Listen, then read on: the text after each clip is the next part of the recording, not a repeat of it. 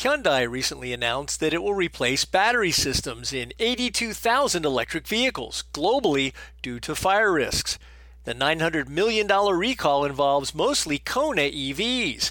It's one of the first mass battery pack replacements conducted by a major automaker.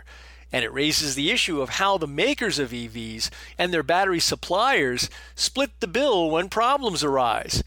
Hyundai's battery supplier LG Energy Solution claimed its lithium cells are not the problem. LG blamed the problem on Hyundai's algorithms that control the car's fast charging. It's the latest EV recall among many, and it's an issue the industry needs to fix quickly.